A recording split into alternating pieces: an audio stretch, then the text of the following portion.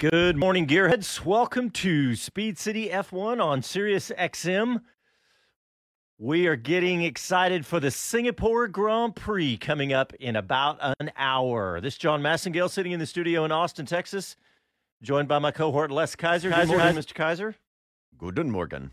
And we got Bob Varsha over Zoom. Good morning, Mr. Varsha. How are you? I'm doing okay, thanks. I'm up here in this beautifully decorated storage room in my sister-in-law's house up in Flowery Branch, Georgia, where I was enjoying the final race of the IMSA WeatherTech Series yesterday, the Petit Le Mans, which never fails to deliver, and it did again yesterday. That was fun. I watched about 9.5 of the 10 hours of that race, Bob. So, yes, I watched Any Yeah, highlights? it's so cool. I just love sports cars. That's where I started, and remains perhaps my first love. Well, it was fun, Les. It was fun. 9.5 hours. I was going to say, Yeah, come the on. Why highlights- did you watch it for 9.5 The hours? highlights for me is because my son's team, he's a mechanic for the Optimum McLaren team, and they won the Michelin Endurance Cup Championship. They finished second yesterday at the Petit Le Mans, but they won the Endurance Cup. Excellent. So that Way to was go, really Reagan cool. and team. Yeah, that was fun to watch.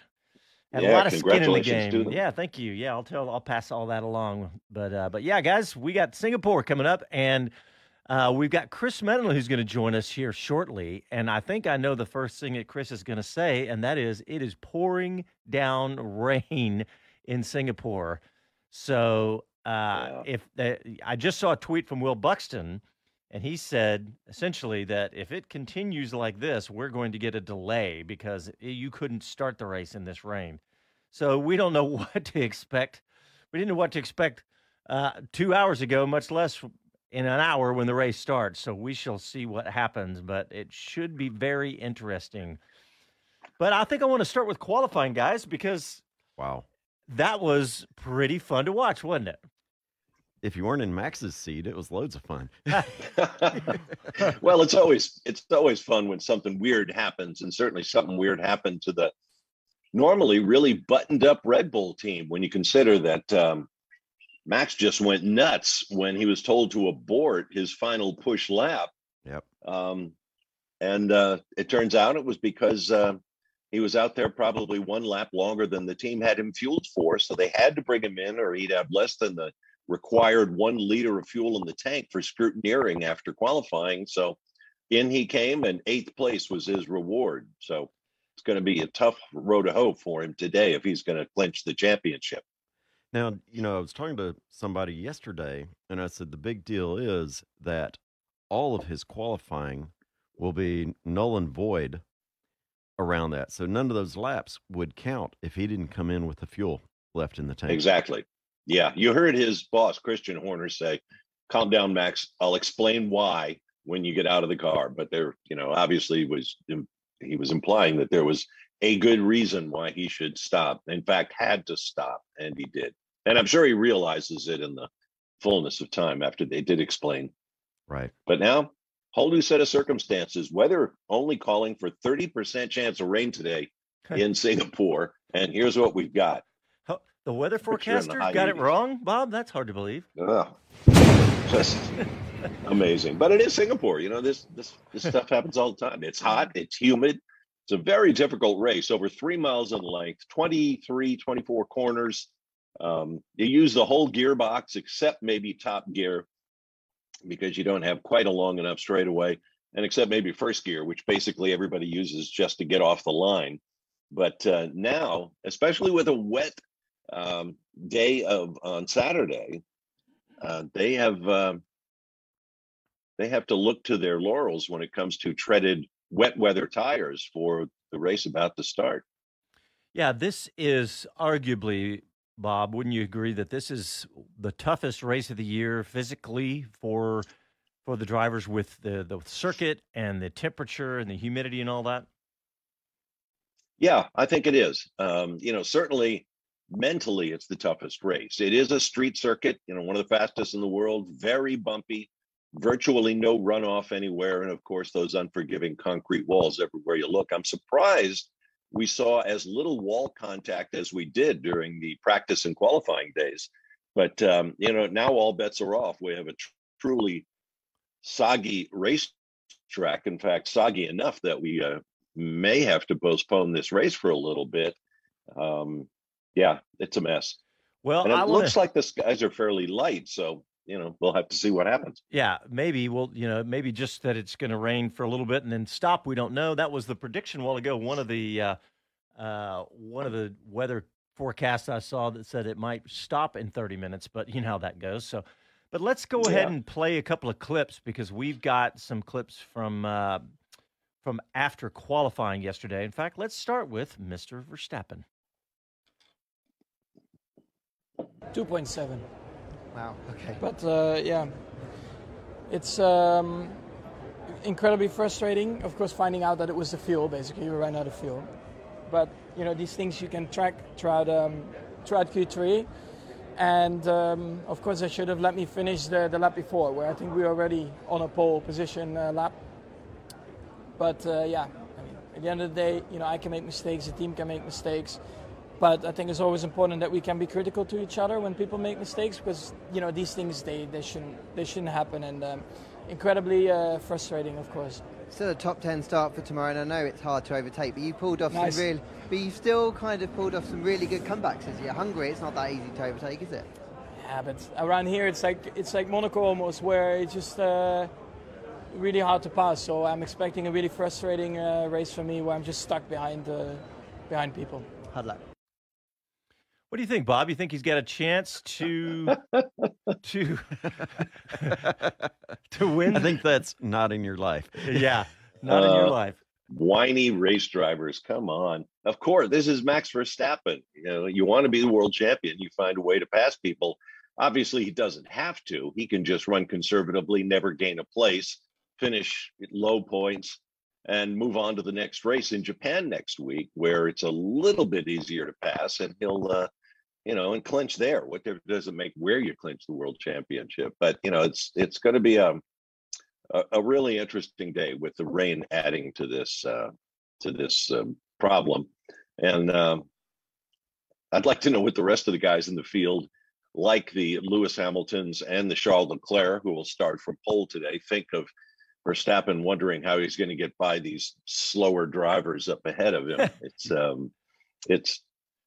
It's wild. It's F1. It's why we like it. Well, one thing that I liked about this, and it didn't occur to me immediately, but pretty quick after, is that this could push the championship to Austin, so we could see it here. Whoop, whoop. We could see the. Could well do it. It could happen now that Max is not. If he ends up getting less points, especially. So, Les, what'd you think of Max's comments? Not surprising. He was overly vocalizing his dismay during the towards the end. But he's not the only one that talks about how difficult this track is. And one of the things that, as they were talking yesterday, anytime I hear somebody talking about how difficult it is to pass on a track and how tight things are, I go to Jonathan's haunt, Macau, and think of that, how tight, how some of those curves you're practically bouncing off the wall of buildings as you pass through. And I think this is about as close as you're going to get on the F1 circuits. Hey guys, Yeah, go ahead, Les. I was just going to say, I'm just checking the weather. They're showing it live on television right now, and it is pouring, and there's standing water in the pit lane. I mean, it looks like an inch or so of water just standing in the pit lane. So it is just, if it doesn't change in the next 45 minutes, it's going to be a problem. Well, another point with regard to what Verstappen had to say, I mean, he's clearly already thinking about what he has to do today. And I think that's a huge part of the mental battle, is that, he has switched off.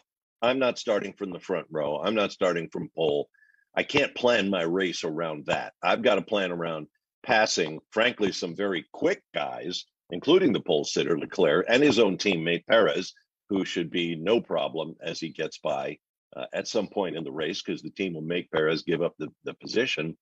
And there's plenty of room for passing. There are now 3 DRS zones on this track. It used to be 2, and there's always safety cars, at least one in every running of this race in the past. So it's entirely within the realm of possibility that Verstappen can do what he has to do today, and he really has to win the race with Leclerc no higher than seventh and Perez no higher than fourth if Verstappen is going to clinch his second world championship today.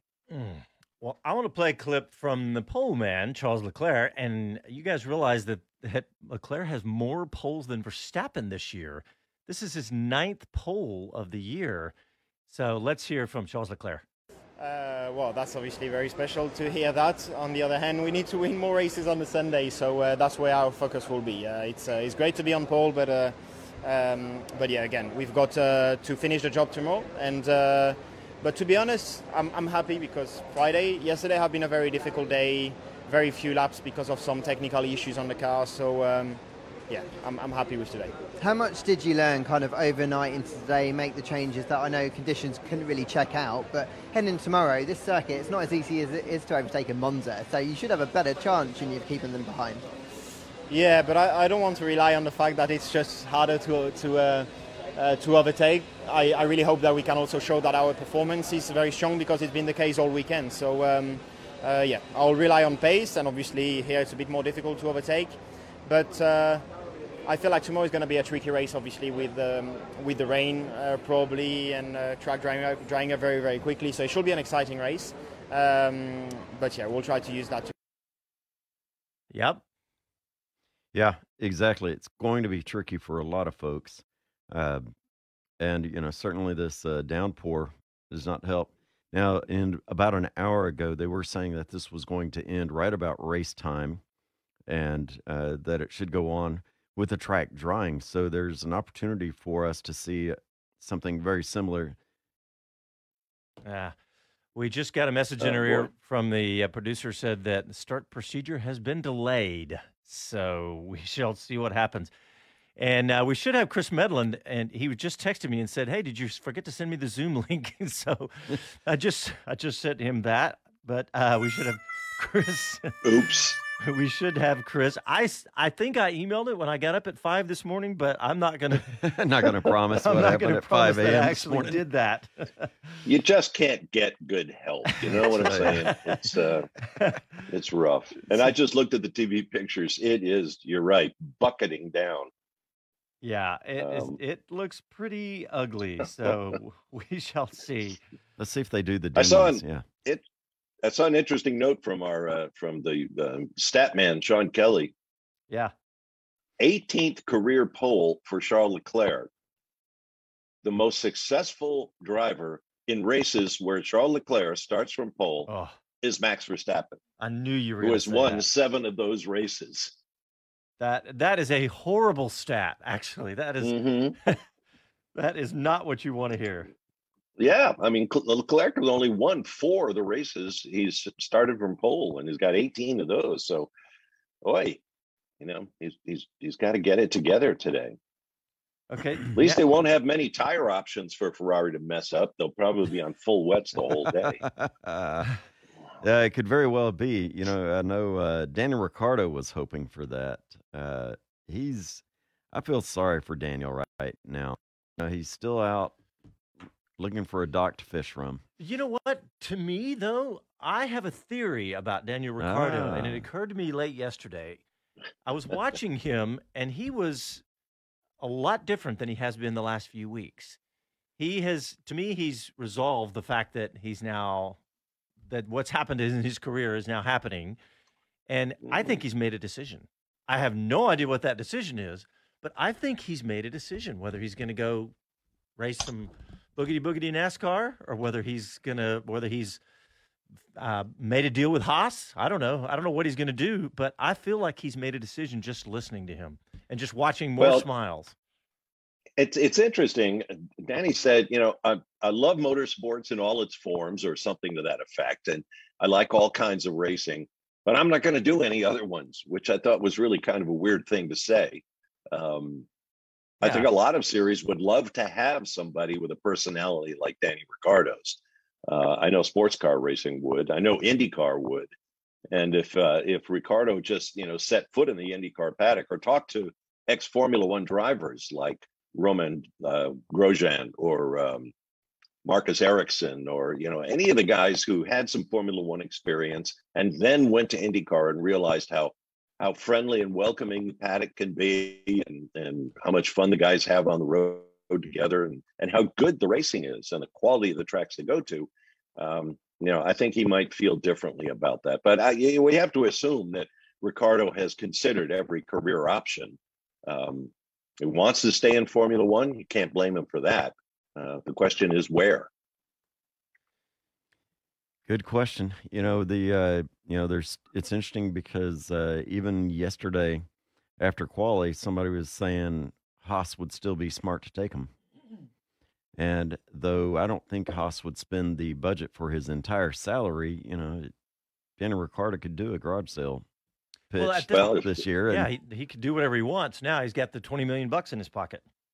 Yeah, you've got that settlement from McLaren, so he doesn't really need to get paid in the first year. In fact, he could sponsor his own car, probably. That's true. But what about that? So I see a debate back and forth. Would a 1-year sabbatical out of the seat be good for him or not? And to me, okay, it might be good mentally, but quite honestly, I don't know that it's a mental situation that he's dealing with. Yeah. Although, Lando does perform well. And so it's hard to say, but I would say vote no to a sabbatical. Yep. Yeah, obviously it didn't hurt the careers of Fernando Alonso and Esteban Ocon, who are the two most recent, drivers who have taken their leave of the sport. Yeah, it's funny.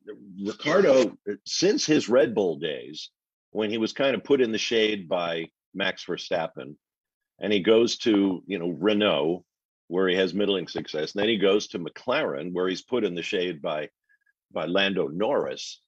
Maybe Ricciardo just needs a team where he is clearly the fast guy. Would that happen among the available seats? Esteban Ocon at Alpine? No, he'd probably be about as good as Ricciardo. At Haas against Kevin Magnussen, might be just about as quick as Ricciardo. The seat I'm looking at is at Williams. Granted, back of the field team, but because of that, nobody is going to, start believing that you had a car that could have won the race and you didn't, so you suck. I think he needs one of those places where he can just go and shine on his own merits. And Williams might, as weird as it sounds, be a good place for him to go, or Haas for that matter. There's a team that really needs a leader, I think. And if he can get the better of Kevin Magnussen, Danny Rick is a star again, just like that. I was just thinking that I don't know if I was Daniel Ricciardo that I'd want to go up against Kevin Magnussen, because he's pretty Maybe fast not. and proven that he's been good. But all right, boys, coming up right after this, we are going to hear from Mr. Chris Medland live in rainy Singapore. Listen to Speed City F1 on Sirius XM. Back after this.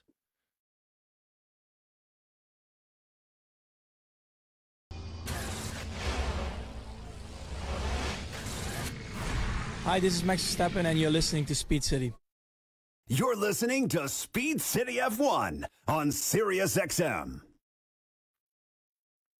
All right, welcome back. We have got Mr. Chris Medland, who is over in Singapore. Chris, do you have an umbrella? No. I do have a coat. Come on, speak English. Have it's an a brolly. umbrella. Do you have a dinghy brolly, to I get would you have to the understood. next garage? I might well need that, I can tell you. It's quite funny here. So I've currently stood on the first floor of the pit building, and I've gone to the kind of paddock side. So I'm looking out on an area that's normally full of people, all sort of mingling, trying to get shots of drivers, and just a really busy hive of activity at this time of race day.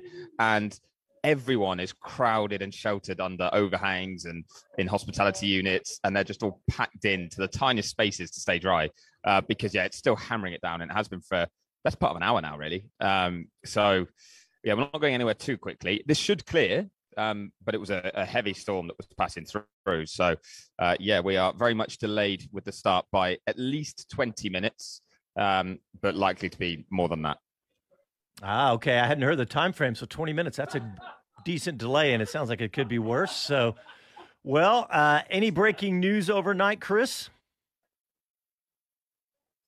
A little bit in terms of the grid. There'll be no George Russell on the grid. He'll be in the pit lane because Mercedes took a new power unit, and he obviously qualified 11th yesterday. He had a bit of a tricky day, and then maybe they saw this weather coming and thought, let's have a go at it.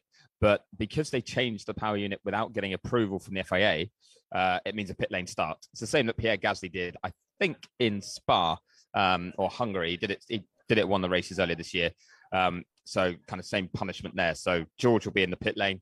The rest, not hugely. It's just kind of, the big talking point all weekend has been budget cap rumors and accusations going forward and backwards between basically Red Bull and Mercedes and Ferrari that has angered Christian Horner. So, yeah, a lot of the focus actually wasn't about on track. And now, well, it's still not on track because we're not going anywhere. I can't believe you What didn't. about that, Chris? It just seems so bizarre. John and I were talking about this yesterday. There are no facts. The audit is not complete. All we hear is rumors, and based on those rumors, Toto Wolff is saying, "Oh God, somebody has to lose their head over this," and Christian Horner is saying, "Well, it's not us because we were totally within limits," and yada yada yada. All of this speculation fueling this back and forth that's really just a waste of breath, because until we have the official numbers, what's the point? So I just lost you slightly at the end of that, but I got the gist of it, Bob. The main issue here is this has been going on for a long time in the sense that teams had to submit their accounts back in end of March, I believe it was, but much earlier this year. So it's been a number of months that the FIA have been then going over the figures, and they're due to supply the teams with certificates or certification that says whether they're compliant or not with the budget cap on Wednesday. So in 3-4 days time. And as we've got so close to that deadline, you can imagine that they've basically finished what they're doing. They haven't published it yet, but they must, they're dotting the I's and crossing the T's and finalizing certain ones. So they must have worked through all the teams that they feel are compliant, and they're maybe still going through with a fine tooth comb any team that they feel isn't. And how it's come out is, interesting to a lot of people. I think it should have been private and remained within the FIA between the teams involved and the FIA. And then we'd have all found out on Wednesday. But in a sense, regardless, now it has come out, or enough's come out. It's become a big talking point, and it's going to be fascinating to see what the actual outcome is on Wednesday because of the responses we've had this weekend. Red Bull have got so defensive and pretty angry, and have almost threatened. Christian Horner was suggesting he could take legal action against the likes of Mercedes and Ferrari for defamation for some of their comments. But if those comments prove to be true, then they won't have grounds for that. And so far, they haven't actually said anything that hasn't been proven true. They've talked about if anyone's had a massive breach, then they should be punished heavily. But they've also talked about investigations have been going on for a long time. We hear rumors. No one said Red Bull has done this. So we're kind of waiting on that. But from every paddock source that you speak to that has, kind of done a bit of digging into it, speak to different teams, it seems that Red Bull are quite comfortably over the budget cap from last year. And we're waiting for the FIA to confirm essentially by how much and what will happen next. And that Aston Martin are slightly over, and that they will get some sort of penalty that will be much more minor. So we are sitting waiting for the official outcome of that, just to be able to kind of see who was in the right and who was in the wrong this weekend among the teams and the finger pointing and accusations. Yeah, Chris, Bob and I were talking yesterday about the actual, if there has been a leak of information. To me, that's a big deal. And have you heard anything about that? All these rumors are flying, but to me, this isn't something where you should. I don't like the fact that there's rumors flying, number one, but even worse, I don't like the fact that if they are leaked from the FIA, because that's a that's a big breach. It is and it isn't, in the sense that it would have become public knowledge on Wednesday regardless. So it's to have happened ahead of time isn't great, but at the same time, this isn't like they're giving a running commentary on different people's accounts live. It's the fact that when they get to so close to essentially announcing it, someone seems to have said, well, yeah, no, these are the results we're getting to. And you're hearing ahead of time something that will be public knowledge. It's not to be kept private forever.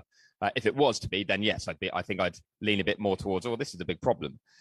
There is a question mark about how it's come out, who's heard what, but also there's so much back and forth between different teams, questions that be asked because they need to know clearly how they should be structuring their accounts, or how certain things in the financial regulations will work, because it's the first year we've had that. I think it was Ferrari was saying every week they're sending questions back and forth with the FIA because they're asking for clarifications or understanding things. Jos Capito said every meeting he has within his own team, the budget cap gets referenced, and quite often that leads to them having a list of questions to send over to try and check they're doing the right things. So it's a very complex and new sort of set of regulations. And I think it could have come out because somebody has asked a question and got the response of, oh, well, yeah, this happened with this team or this happened with that team. And then they start, asking a few more questions because they're like, oh, well, what do you mean? Why are they in trouble? Or how have they ended up so far over? Or how did that help them get under? Because in a sense, the FIA have to be fair and kind of say, yes, if you do this, it's allowed. If you do this, it's not. It's the same as a technical regulation where sometimes teams ask for clarification just to get another team. I don't know if you guys can hear that, but a huge crack of thunder above me. Yeah. Just to get another team impacted with the way they design their car. Say this is a complete example, but say Red Bull say to the FIA, could we create a car with no side pods?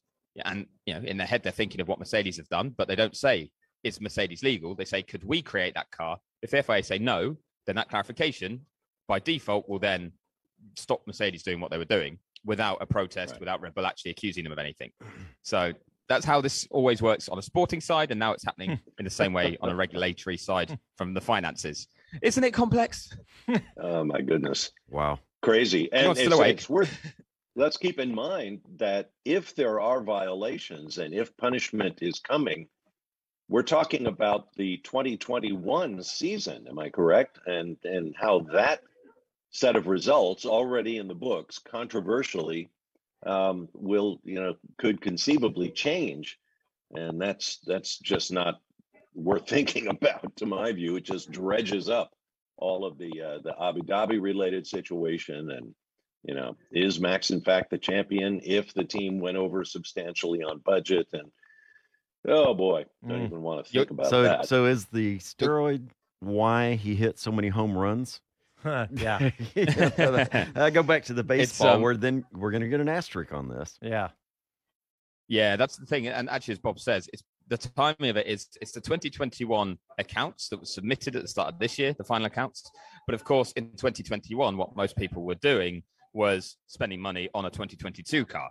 So then you've got the gray area of, okay, well, where did they gain performance by doing this? Which car was it? Which year should we be penalizing? And I've spoken to a couple of team principals this week off the record to try and suss that out. And they think if there has been a clear breach by any team in that sense, that they should be essentially penalized financially to the same effect. So their cost cap reduced so that they can't spend as much money as they would have done because they've already spent it, but also then something that has to penalize their performance moving forward because they've gained that performance by spending that money, be it less testing, less wind tunnel time.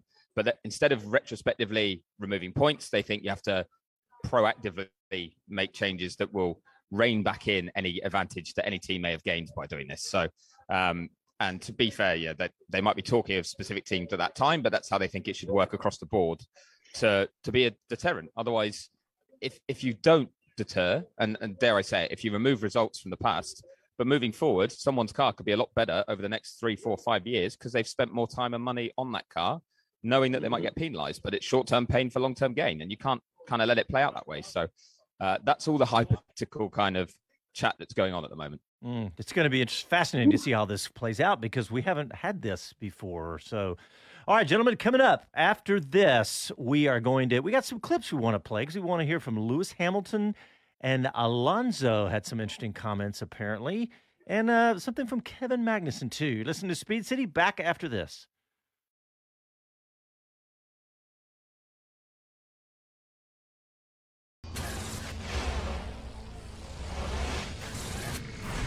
Hi, this is Karan Chandok, and you're listening to Speed City. You're listening to Speed City F1 on Sirius XM. CrowdStrike presents Driven in 60. Our digital world is more than just interconnected, it's interdependent. And because of that, security is a top concern for every organization. The Mercedes-AMG Petronas Formula One team knows they're a potential target for a host of digital attacks, which is why they leverage the CrowdStrike Falcon platform to deploy end-to-end security solutions.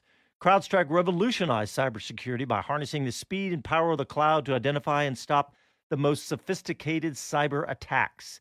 Our cloud-native Falcon platform protects and defends organizations against increasingly complex threats, so you can have the peace of mind to focus on your business momentum, not what's trying to stop it.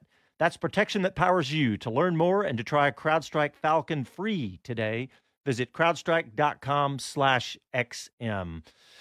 All right, before we go to those clips that I was talking about, we have some comments I wanted to touch on YouTube.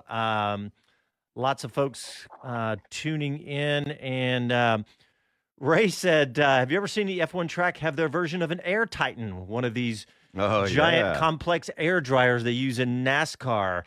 I don't recall that. Bob, you or Chris? No, not at all. In fact, I think there's only one of those Air Titan systems that International Speedway Corporation rents to their constituent tracks. So, no, I haven't seen anything like this. Certainly not on a road course anywhere. They're built for oval tracks. Yeah. Chris, you?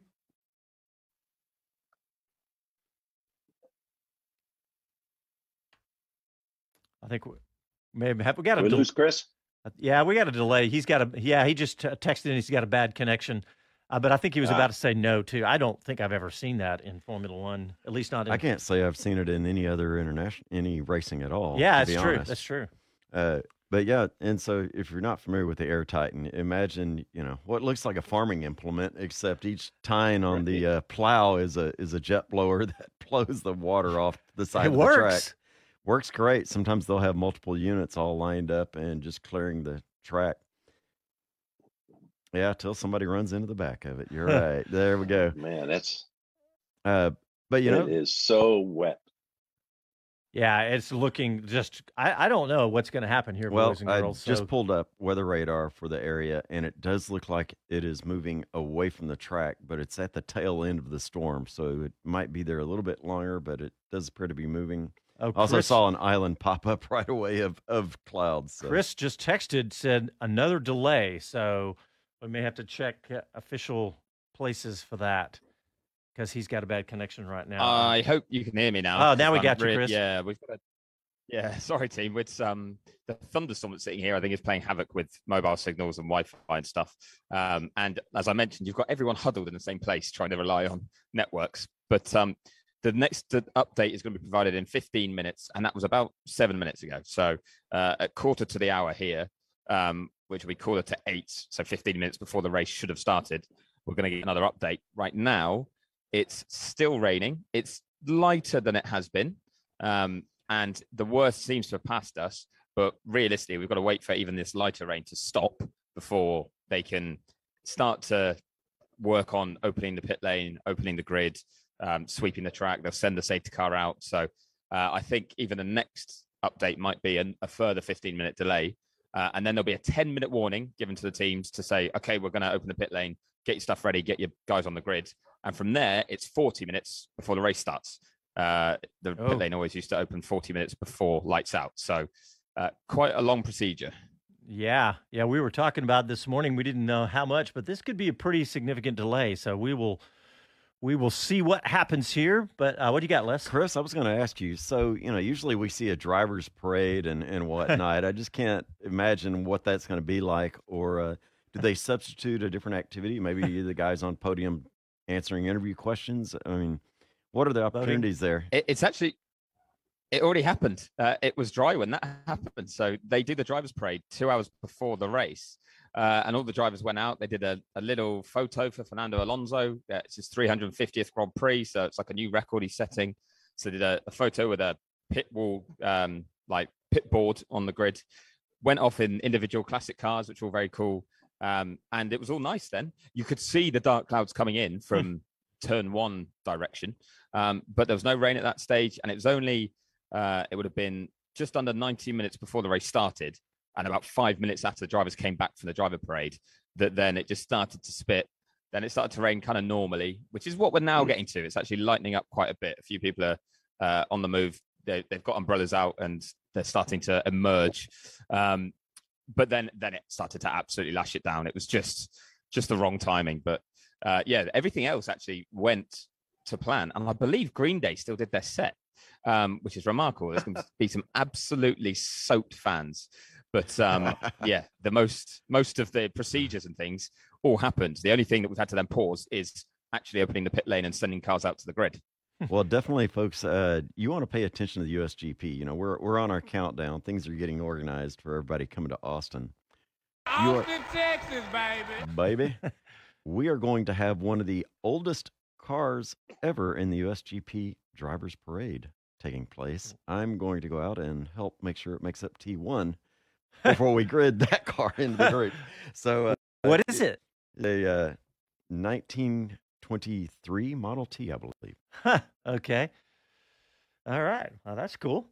I just saw Haas F1 tweeted out a photo of about a bunch of F1 drivers in boats sculling across the water. So join us on the grid in Singapore. So there's a shot of on the TV pre-race on F1 TV Pro of Lawrence Barretto, the writer, speaking with Alice Powell, the W Series driver, and which is a whole nother story. What's going on with the W Series in Singapore?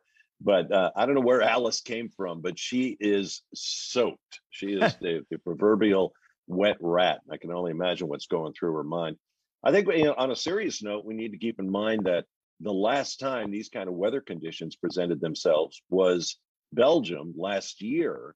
And we all know how that turned out. Twice around the track to clear the race over, tens of thousands of fans getting soaked for hours on the hillside, and a black eye for the series.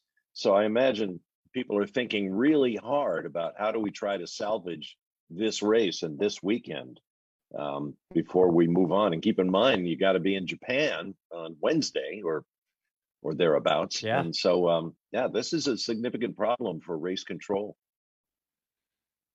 Yeah, no doubt. We do not want that to happen again. Go ahead, Chris. Good.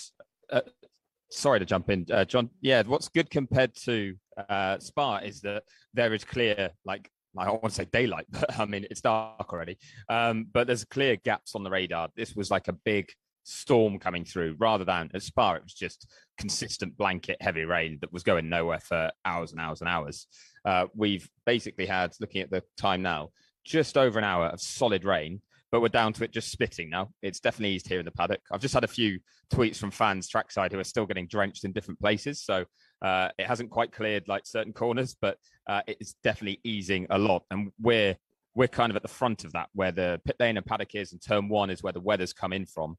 It's definitely improving. So the safety car's now out on track to have a look at conditions. And I'm hopeful that actually within the next kind of hour, we're going to be talking about cars heading to the grid and getting a race started. Yeah, Chris, we're watching the CrowdStrike red Mercedes run around the track, and there's definitely some pretty good standing water right now. So, but man, that car looks good under the lights, doesn't it? All nice and glistening.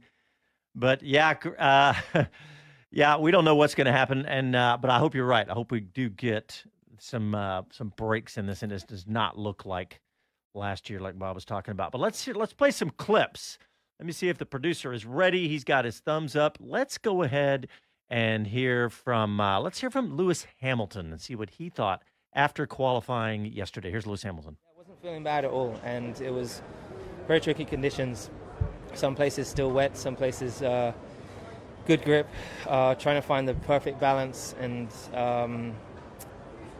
being as dynamic as you can be. I think I definitely wasn't expecting to be fighting for the front row and first place, but as soon as I discovered that we were from Q1, Q2, I was like, oh my God, maybe, just maybe this is that day. But to miss out by, I think it's half a tenth, right? Yeah. So close, but it's okay. I'll I think I got the car in a good place, so I think we can have a strong race from there. So I'm going to give it everything tomorrow. I was going to say, the car that you had today, it surprised you that it was strong today. That must give you a ton of confidence heading tomorrow and your best start of the season as well. Yeah, definitely. I think it was just a difficult track. You can drive 3 seconds off the pace. Charles lost in 2019, just drove 3 seconds slower in front of me, and I couldn't do anything about it. And so that will be interesting to see how that plays out. And who knows, maybe for once I'll get a bit of luck with safety cars and all those sorts of things, I hope. But I hope we just have pure pace tomorrow that we can fight with these guys. Hope so. Good luck. Thanks. Hey, Chris Medland, I have been saying, how many times did I say it on the Wheel to Wheel show on Wednesdays that this is going to be Mercedes week? And I've stopped saying it finally, but do you think this might be a chance for Mercedes to win a race? Yes, because Lewis looked very comfortable in the wet. He looked quick in the wet. Yeah. But I think these conditions also suit Max Verstappen with where he's starting. So that's the downside of it. I think he's become a bigger threat than he would have been if it was dry, because it would be a lot harder to overtake. So just another update as well. We've been told that there'll be a further update in 10 minutes. So their safety car still circulating. I think they're getting closer to saying, okay, we're going to go. So I'm going to go outside and get wet. But yes, I think these conditions suit Lewis, but also suit Max. And they create the potential for carnage, don't they? If we think back to 2017, where it all went wrong at the start. It's the only other time we've had a wet start here. So it's a weird one. The way the grid was set up, I was really excited. I thought it was already well placed, and now, well, this just adds another curveball to it all. I can see from the TV pictures there are crewmen actually standing in the pit lane looking up at the sky. So there's less water in the air, but watching the CrowdStrike safety car go around, there's certainly plenty of it on the ground. A couple of huge water splashes in big puddles. Other parts of the track just don't look that bad at all. The car's not even creating a rooster tail. But certainly the entirety of the track, I wouldn't say is raceable right now. Yeah, and it does look like the rain has slowed.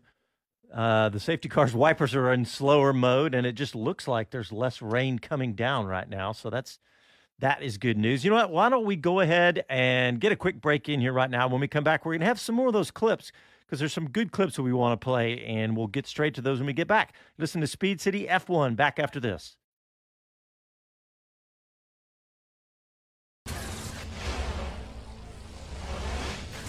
Hello to everyone, this is Gunther Steiner, this is Speed City. You're listening to Speed City F1 on Sirius XM. All right, I think we have some good news about the weather from Chris Medland, who's in Singapore. Chris, what do you got? Yeah, it has stopped raining. I have walked outside. I came down in a coat, and then when we went to a break, I thought, right, I'm going to get rid of the coat. I'm going to risk it because it's too hot to wear and it's not raining anymore. So it's time to try and get this thing dry and get it started. We should have an update in about 60 seconds from race control in terms of when we will start the procedure. But yeah, things are looking good. We're going to get a race and we're going to get it soon, I think. Okay, well, while we're waiting on that 60 seconds, let's talk about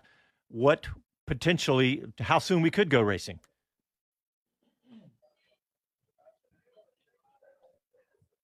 I think it's going to be within the next 45 minutes. There'll be a message soon that will give the teams a 10-minute warning, and then 40 minutes till we get started. So it's still at the moment saying that the start procedure is delayed, but I mean we're going to get that fresh update any second now, and that you can tell because teams are moving around, they're getting themselves in position and getting ready. So I think we're about to get the normal kind of build up. We'll get a grid, we'll get to talk to people, we'll get to find out how nervy they are. There's truck workers out there sweeping water away already, trying to make sure it's clear to race as quickly as possible. Okay, and what time is it there locally? Is it like 9 p.m. coming up on?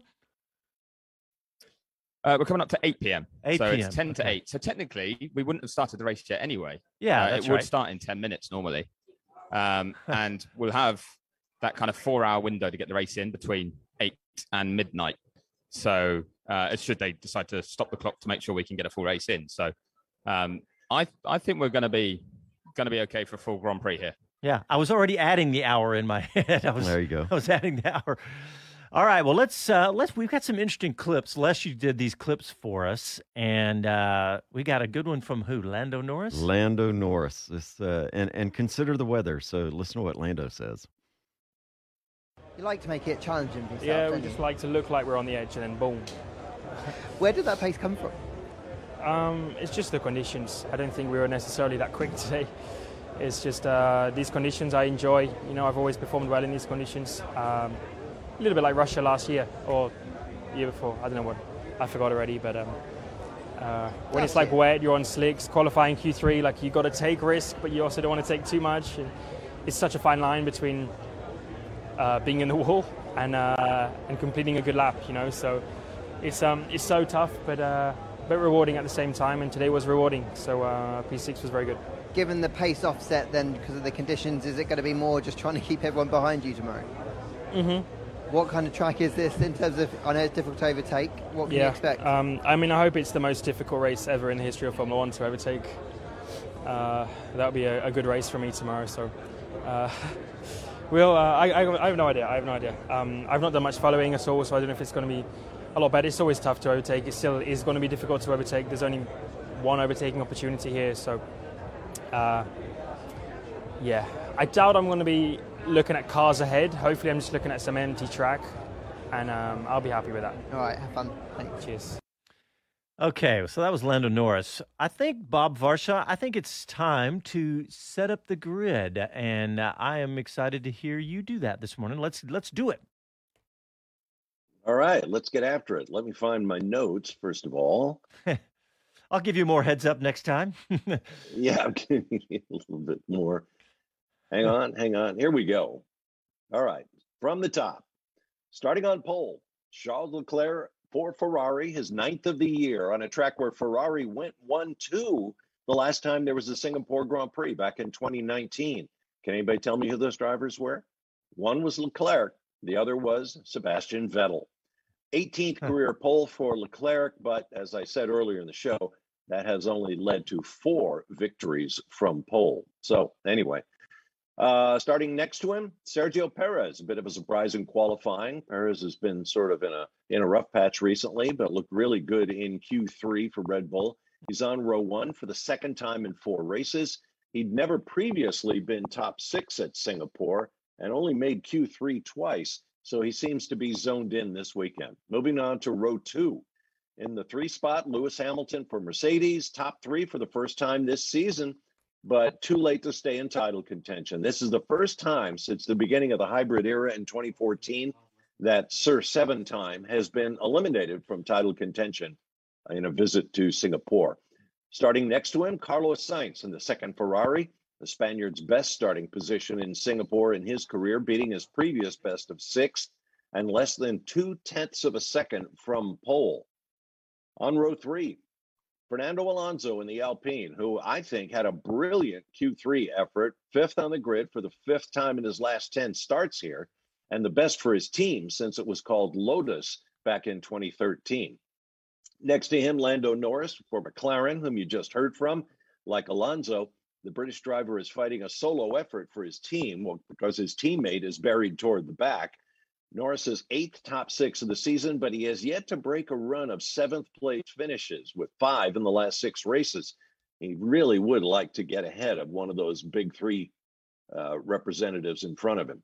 On row 4, starting P7, Pierre Gasly for AlphaTauri, the Frenchman's first Q3 appearance since Azerbaijan 8 races ago, when he scored the team's best finish of 2022 in 5th.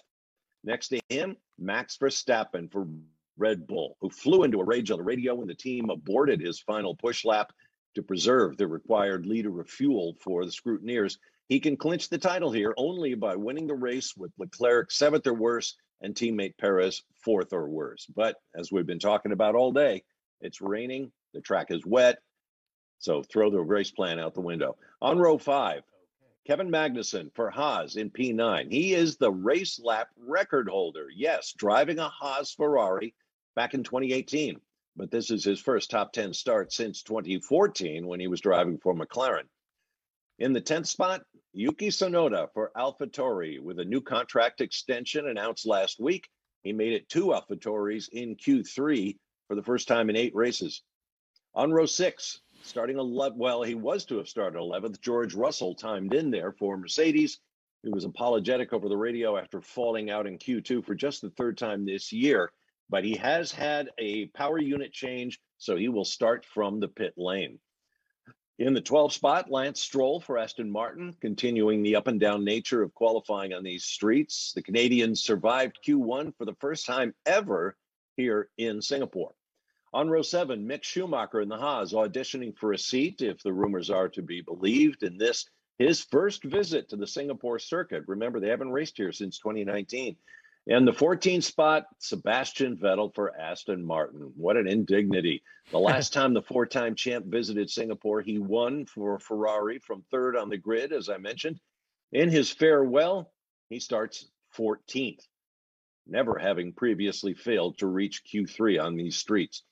On row 8, Zhou Guanyu for Alfa Romeo, another first-time Singapore visitor, where the Chinese rookie outqualified his vastly more experienced teammate, albeit by just 1 place, because starting next to him is Valtteri Bottas in the 2nd Alfa Romeo. And 2022 just continues to test the patience of the Finn, who went 148 races without ever being knocked out in Q1, only to see it happen 3 times now in 4 races. So I guess you could say there is a performance difference between a Mercedes and an Alfa Romeo after all. On row 9, starting 17th, Daniel Ricciardo for McLaren, the first pair of disappointed drivers. Ricciardo's 3rd Q1 elimination in 7 races made even more bitter for watching teammate Lando Norris start 11 places in front of him.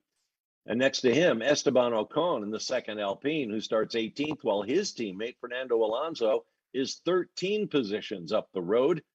And Alonso even held provisional pole for a short time in Q3. On to row 10, the final row. Alex Albon for Williams says he's never been fitter following his recent recovery from appendicitis. I guess there's pain and then there's real anguish. Pick one, because next to him, Nicholas Latifi in the 2nd Williams. The last row of the grid is all Williams for the first time this year, with Albon getting out of the hospital and knocking off his teammate by more than a half second. So there you have it. George Russell from the pit lane, everybody else in their starting positions. Now it's just a question of if we can race and when. All right. Well, we have an update on that, and we're going to go out to Chris for that. But before we do that, just a quick message. The Speed City F1 pre-race show on SiriusXM is brought to you by CrowdStrike. Stop today's most sophisticated cyber attacks at the office, the racetrack, and everywhere in between. Learn more at crowdstrike.com/XM. Chris, why don't you give us a quick update before we got to take a break?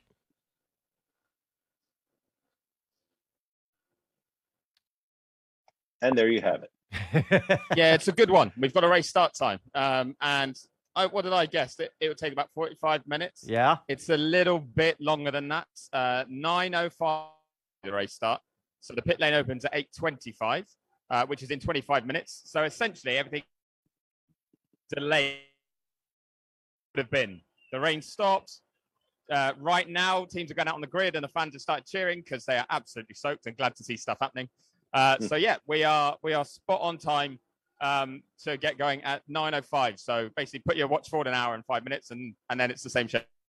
All right, well, there you go. All right, so we're going to stick with our extended coverage until that time. And we are going to take a quick break right now, but when we come back, we got lots more for you, lots of clips.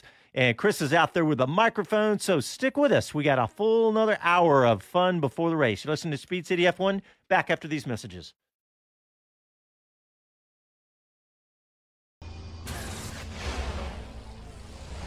Hi guys, this is Pierre Gasly, and you're listening to Speed City.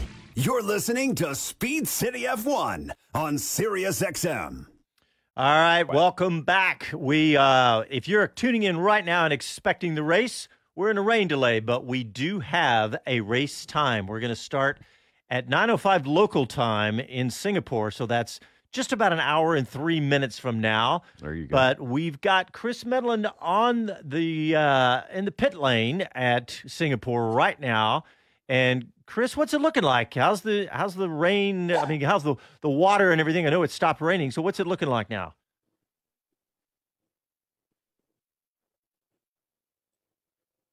Yeah, it's looking remarkably good, actually. I'm in the pit lane, and most of the water's drawn inside of that. It's not really standing water anymore.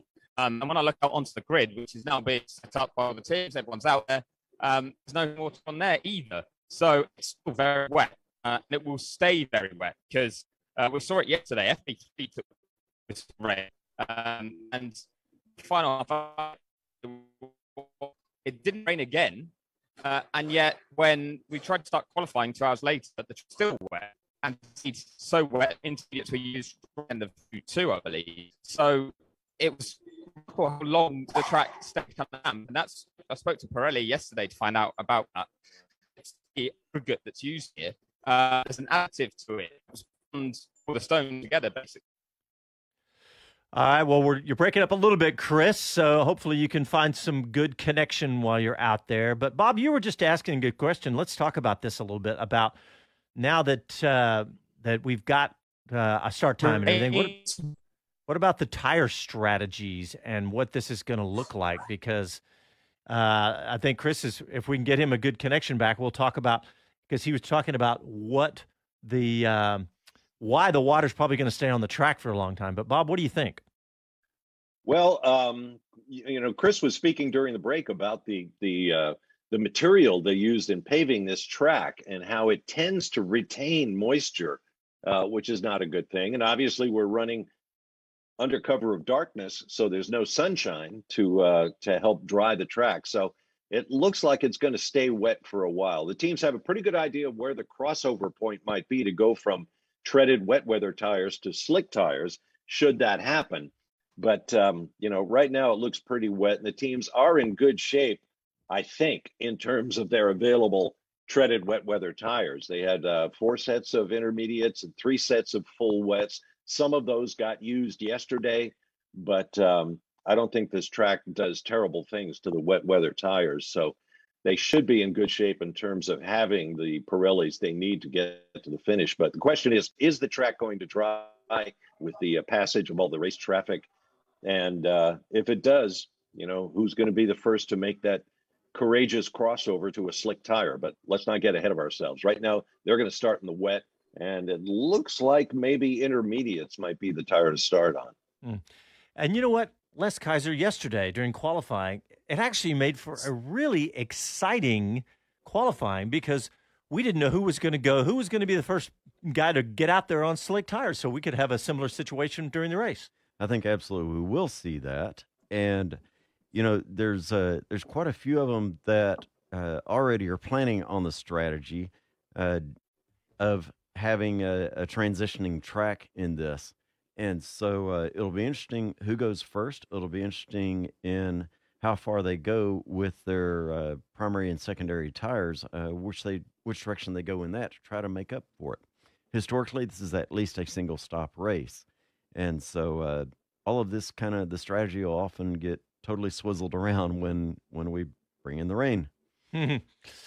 Yeah, this is going to be interesting, though, gentlemen, to see how this plays out. But we've got the chance here. We sometimes we don't. While Chris is out there searching for some interviews, we've got some more clips, and I think I want to hear. What'd you say? Fernando Alonso was a good one, Les. Fernando Alonso was good, and let's hear Vettel also at some point. All right. Well, let's go straight to Alonso first. Let's hear from Fernando Alonso. Unbelievable, difficult today. A street circuit, changeable conditions. The track keeps damp for forever. In a couple of corners, then 17 standing out. So to switch to dry tires, it was a very brave move from everybody in Q3. Once you commit to that, stop again. It doesn't make sense. So you have to commit to that, and to guess the level of grip each corner, it was very demanding. So it was not enjoyable to drive. I guess quite okay to watch on TV, but very happy with the result. Obviously, top 5. I think we maximize these conditions on dry or wet. We will never be top 5, so I think we put a good lap. How are you feeling about tomorrow? All-out attack at the start, just to see what you can do? Let's see. I think the level of stress hopefully is out today, and tomorrow we have a very boring race, and we keep top 5 until the end. Great stuff. Good luck. Sorry, Fernando. Sorry, bud. That ain't going to happen.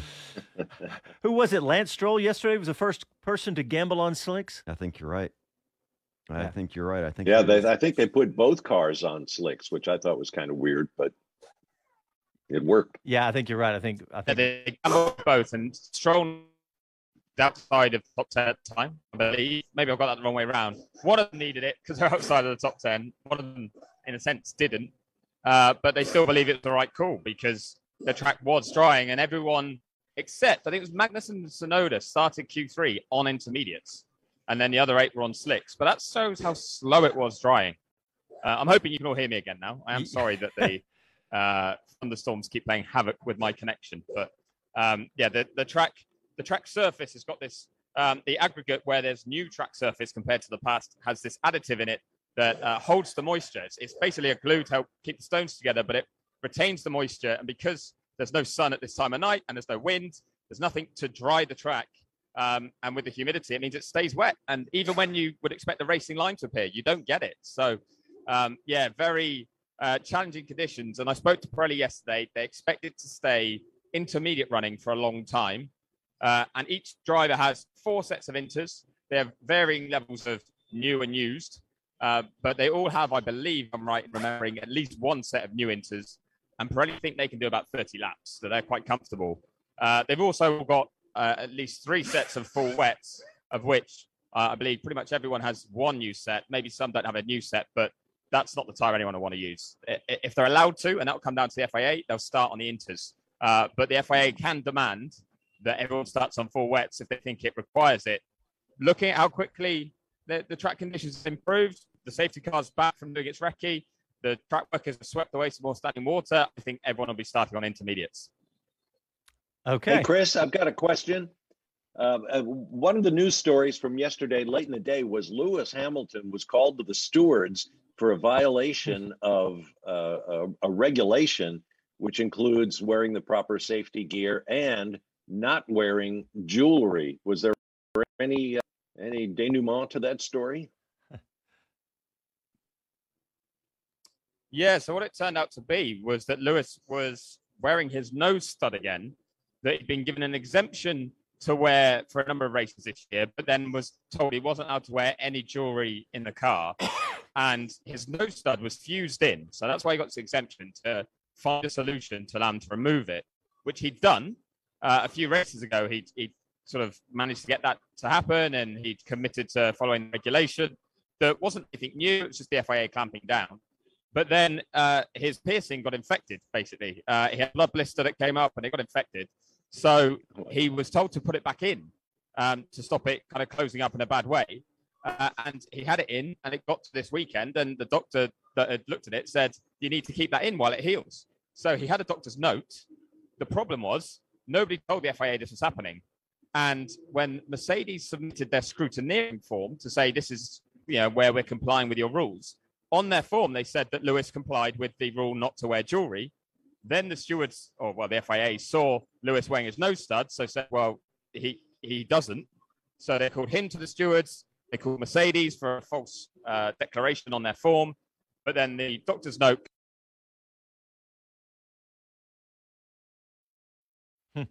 And the rest is history. So bottom line is he got a doctor's note, Les. Bob? Sure, and that obviously improved his aerodynamics. He's performing so well this weekend. Hold on, we've got breaking news. The producer has just handed me a piece of paper. This is regarding, it's not breaking, but this is regarding Lewis Hamilton's aerodynamic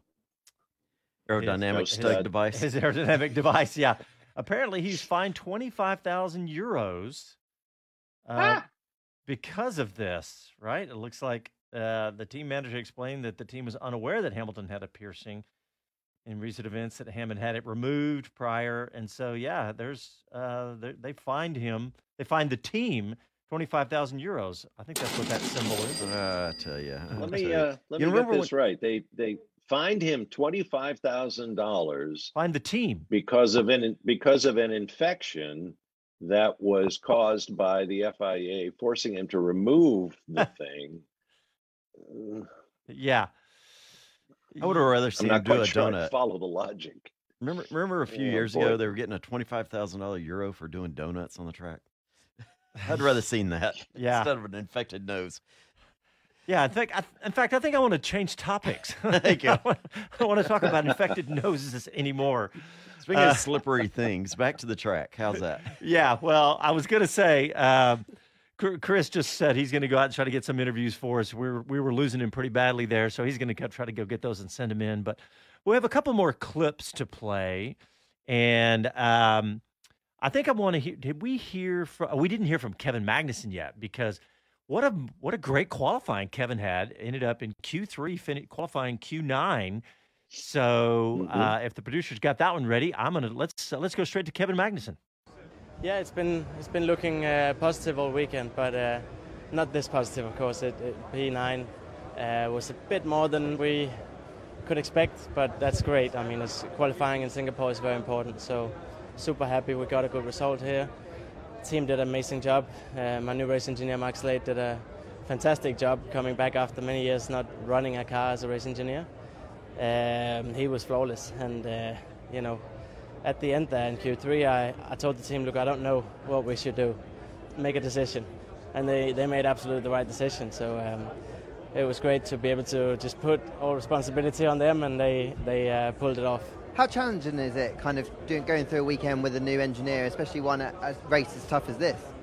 I think mainly most challenging for him to jump in and with such a big responsibility with very limited preparation. So very proud of him and the whole team. Good Saturday. So Sunday is where it counts. So let's do a good job. Great stuff. Good luck. Thank you. Yeah, that's good to hear from Magnussen. Well, personnel change. Mark Slade has quite a background in F1 engineering seats. He was with, I believe, Kimi Räikkönen, if I recall correctly, and he's shown great success. And so an engineer coming in with that kind of confidence and record certainly bolsters the driver into it as well. Yeah. Yeah, I think that chemistry is so important between a driver and his race engineer. And we've seen, good ones like Lewis Hamilton with Bono, Peter Bonington. You really need to have a guy who you almost telepathically, what each other is thinking. And so if that works out for Kevin Magnussen, that's a good thing for Haas. All right. Coming up after this, we're going to, I think in just about 10 minutes, the pit lane should open. We'll talk about that. And we are now about 45 minutes from the start of the race. So we got lots more for you. Stick with us through the break. You're listening to Speed City F1 on Sirius XM.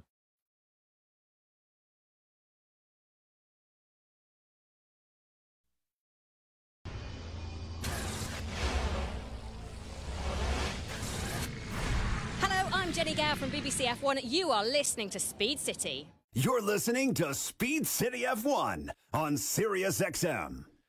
All right, welcome back to the show. We are going to be about 40 minutes or 45 minutes from the start of the race now with the rain delay. If you tuned in just now expecting to hear the race, we are in rain delay, but the rain has stopped.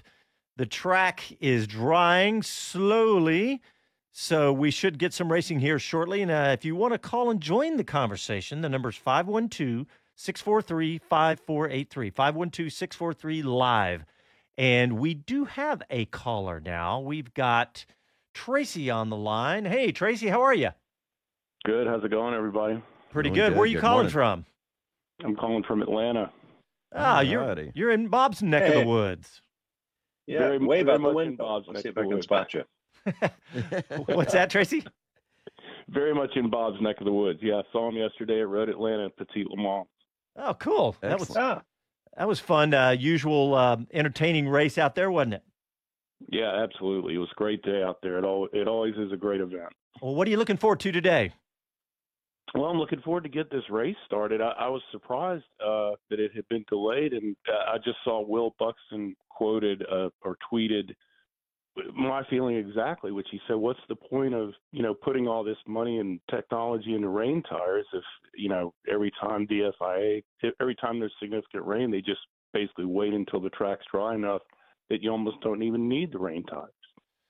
Well, it's kind of hard to argue with that. I am glad to hear that we are going to be racing, but they say this track is in particular. Chris was talking about how the asphalt does not dry very well. Something about the compound, it actually absorbs it and retains it a while. Yeah, that's it. I guess it makes me wonder, why they don't have better equipment to dry the track off itself. I guess they don't have jet blowers or jet dryers or things like that in Singapore. Yeah, we were talking about that earlier. Somebody commented, "Do they have them?" And we just don't see those. We were talking about earlier. We just don't see them in anything outside of NASCAR, or maybe IndyCar, I guess, right? Yeah. But why not? That's the real question. Why not? They do work, so yeah. Sure, they've got a farming implement. Why don't they have jet dryers? Sure. What are you going to use them for? I mean, you've got in Singapore, they've installed these thousands of lights, and they've done all the investment that you need to put on a very expensive operation like this. Asking them to have jet dryers in the event that it rains sometime in the indeterminate future is probably a bridge too far financially as well as logically. I think it's a spectacular race. Years ago, I spoke with Eddie Cheever, of course, had a long Formula One career, and went as a spectator to Singapore. And he said it's spectacular beyond anything you can believe by what you see on TV. In fact, right now on the F1 Pro, Laura Winter, one of their hosts, is wandering through the F1 base. Basically, all of they have what looks like a museum and conference rooms, and then into race control. And the level of technology is just staggering. So that's an F1 investment. Meanwhile, the people putting on the race, in this case Singapore, have to invest in all of the barriers and the fencing and the lights and all the hospitality areas, all of that construction. I was kind of involved in a very low-level way with the folks who were trying to put on the Grand Prix of the Americas in New York years ago. Ford Imperial. And that budget was just staggering. And eventually they weren't able to bring it all together, and the race never happened, which was kind of a black eye for Formula One in the United States. Might be interesting, given the explosive popularity of Formula One now, if someone might want to try such a thing again, considering what F1 is putting into the Las Vegas spectacular with hundreds of millions of dollars for new paddock buildings and all that kind of stuff. That'll be permanent structures in Vegas. Maybe it might be time to take another shot. Leo Hendry, are you listening? at New York. You bet. Speaking of Vegas, let me throw in that. If you're in the neighborhood of Vegas, November 5th, be sure and check it out. They're doing a kind of a Formula One kickoff as they start ramping up towards the race next year. So it's already starting off with Grand Prix launch party is what they're calling it, November 5th. Hey, I want to ask Tracy before he hangs up. Tracy, are you a longtime Formula One fan, or are you a new fan? I'm very much a longtime fan. Grew up an IndyCar fan, and then became Formula One fan later in life, and sports cars as well. Done a little bit of amateur driving too. Nice. Well, thanks for calling, Tracy. That's a good point. I agree with Buxton. So I appreciate you calling, and thanks for listening. Yeah, sure. I guess the upside is you guys get a little extra airtime, which is hopefully good. And you guys always do a great job. It's a really informative show. Really enjoy it. Very entertaining. Always good stuff. Well, thank you. We appreciate that. Yes, we do have. We have a lot of. This is fun for us. So extra airtime. We're having a blast. Yeah. So, what are you going to say, Les? Talk to you. Hey, I got a couple of comments on Facebook. One of them, no chance of a Mercedes win. Toss up between Ferrari and Red Bull, says Buster. Thanks, Buster. Okay. And so he also says, what a great start it would be if Hamilton tries to take on Perez and Leclerc. They concentrate on keeping Lewis behind them. Things fall apart, I guess. Yeah. Yeah. And then Alonso slips by as his idea. We got one comment on YouTube. TW says, I'm predicting a big wreck lap 1. So he's predicting basically the last time we were in Singapore. So Bob, who was that? It was the two Ferraris. They were sandwiching? Who was that? Does anybody remember on that lap 1 crash that took out, I don't know how many cars? Do y'all remember? Yeah, they took out took out the whole front row. And I'll never understand how Kimi Räikkönen and Sebastian Vettel managed to crash into each other. I mean, Kimi had a great run up the inside. I think it was, in my mind's eye, I see a Red Bull. It might have been Verstappen. I don't know, but somebody like that. Anyway, if I'm Räikkönen and I'm going to, take a run up, any kind of move I'm going to attempt off the start, if I think I get a good getaway, why don't I tell my teammate what I'm going to do so that he can, make his best efforts to stay out of the way? I was just gobsmacked. I was calling that race for television, and I just could not believe that the two Ferraris managed to cloud each other and knock each other out of the race. I found it. Had to go back because I can envision it, but I can't think of who's in it. It was Vettel, Verstappen, and Räikkönen with the Red Bull getting squeezed. So, yeah. Okay. Well, there you go. That's what I knew. I remembered that Ferrari sandwich. But, all right. Hey, Chris Medland. I've lost my mental. Chris Medland, we had a little trouble keeping him live connected, but he is out there getting interviews for us right now, and he is caught up with Pirelli's motorsport director, Mario Isola, and let's hear from him now. Mario, thanks very much for joining us on Speed City Broadcasting. We're in the pit lane. It's stopped raining finally, but this track looks like it's going to stay wet for a long time. Yeah, intermediate for a long time, because we saw yesterday that the transition between full wet and intermediate was quite quick. The asphalt is able to drain the water in a good way, but then it stays a humid damp for a long time, and that was clear during qualifying. The crossover time is now quite clear, 1:52 between intermediate and dry. Teams have a lot of information from yesterday, so it's not easy, because also the level of water around the track was very different from sector 1 that was almost dry to sector 3 that was completely wet. So it is difficult. They have to rely on drivers and their feedback. I hope we have a good race. And these intermediate tyres you've got, though, are good, aren't they, to run from quite wet conditions all the way through to very dry conditions? I mean, how long do you think we might see drivers on them for? How long can they stay on them for? Yeah, probably more than 20 laps, because yesterday we saw some tires running more than 10 laps without any sign of abrasion, without any wear. The intermediate is working quite well. The track is not easy because you have 23 corners and you use a lot of traction, but it's coping quite well with this track, and I believe a long stint on the intermediate is possible. And then what do you expect to see drivers do? Because I guess if they don't go on the soft, then it's going to be tricky in the wet conditions. Like, where they're going to be trying to get to be able to put on softs and get to the end?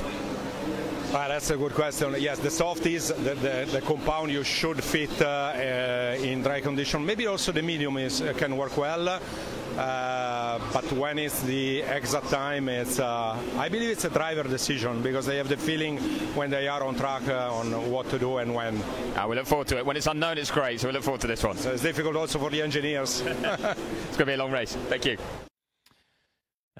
Speaking of the track and tires and cars, the pit lane is open and we have cars on track, and there's quite a bit of water that's spraying up, but they seem to be making it around. Nobody's crashed into the walls just yet. So I've seen races in worse conditions. Yeah, that's true. I think that we're going to get some decent racing here. They're showing a couple of replays. That's Verstappen on track now. He's definitely having to catch the back end a little bit, but yeah, I think we're going to get some racing here. It looks like the countdown is now 36 minutes, so we should get some cars on track here. All right, you know what? Well, go ahead, Bob. Well, I was about to say it's a bit like what I described before with the CrowdStrike safety car on track. There's places on the track where you get big rooster tails off the cars, but there's others where you get hardly any. So it's definitely mixed conditions out there, and I'm sure will be for the entirety of the race. Well, one thing that struck me about what Mario Isola said from Pirelli just then is that 20 laps on those tires, which normally you would think that's you've got rain coming down, continuing to put water down to keep those tires cool. But the way this track is, with the moisture way it holds moisture, is that 20 laps. That's it's going to be interesting to see. But all right, let's go ahead and get a quick break. And when we come back, we've got more to talk about. We got a few more clips to play, and I'm sure we'll have some more interviews from Chris. You listen to Speed City F1. Back after this.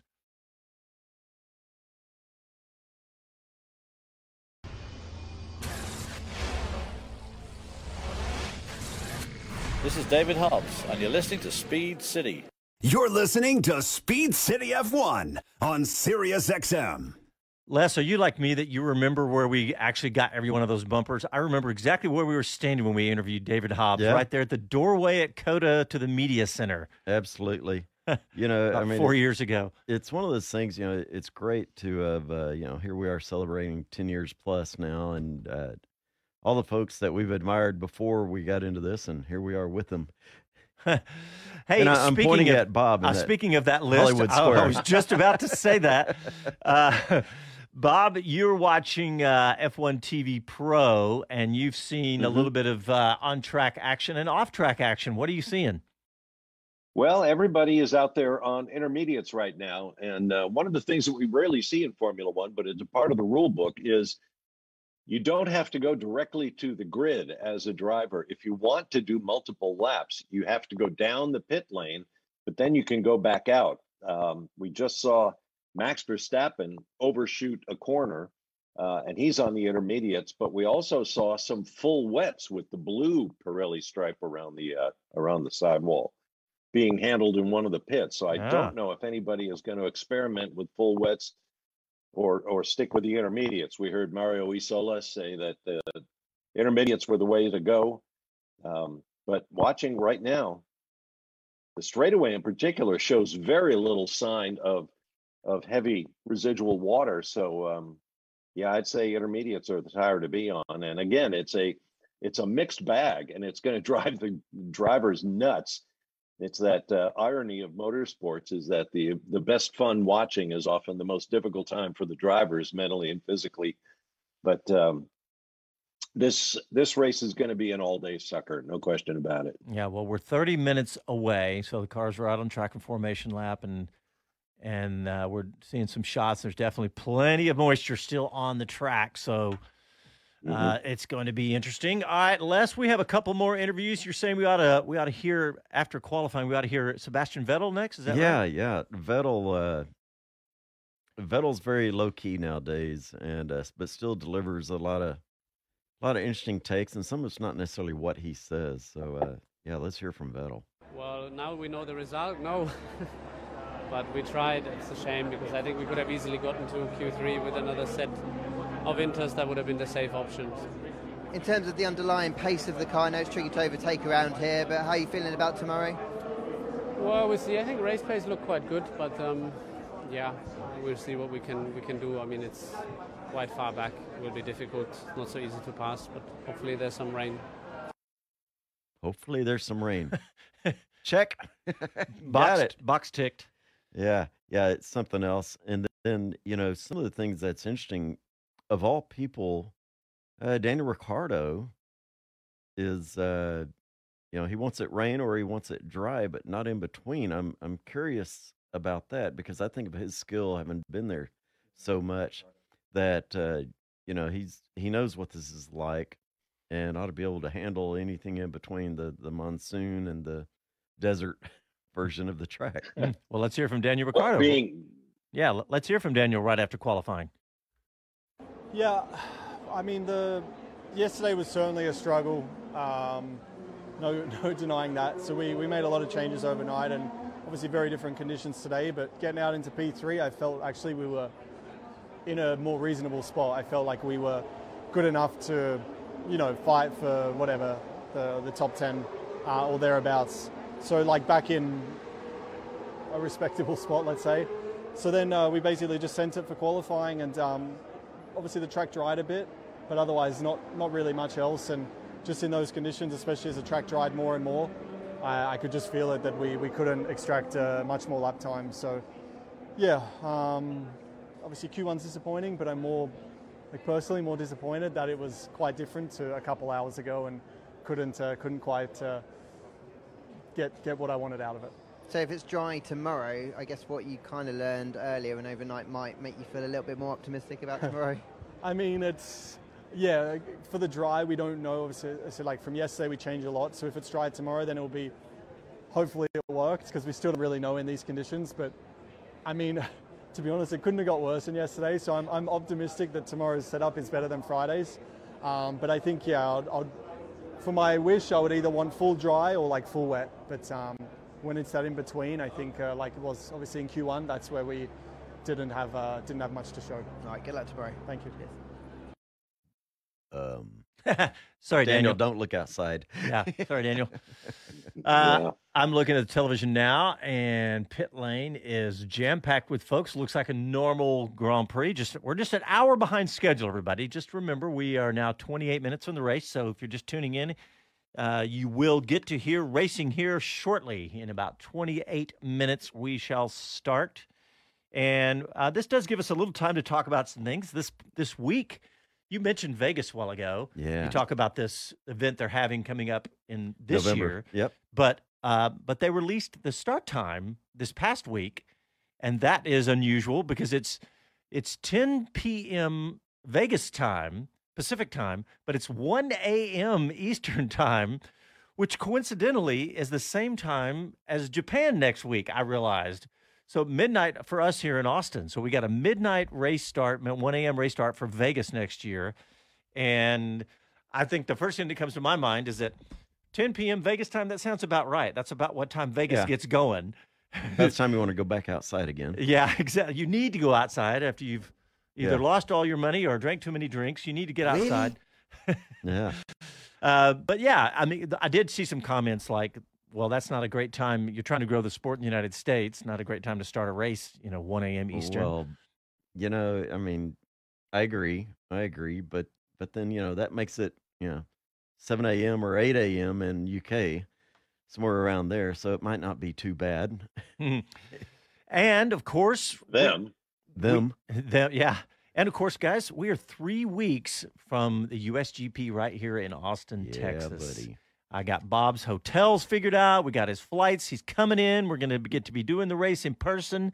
It's going to be very exciting. So we're very fired up about Austin in 3 weeks. Oh, my gosh. So, prices are skyrocketing on the second market. They're pretty ugly. I'm assuming if you're listening and you're coming to the race, you probably already got all that taken care of. But, yeah, they're pretty sky high. And the news I heard coming out of COTA is that they're expecting more than the 400,000 than they had last year. Right.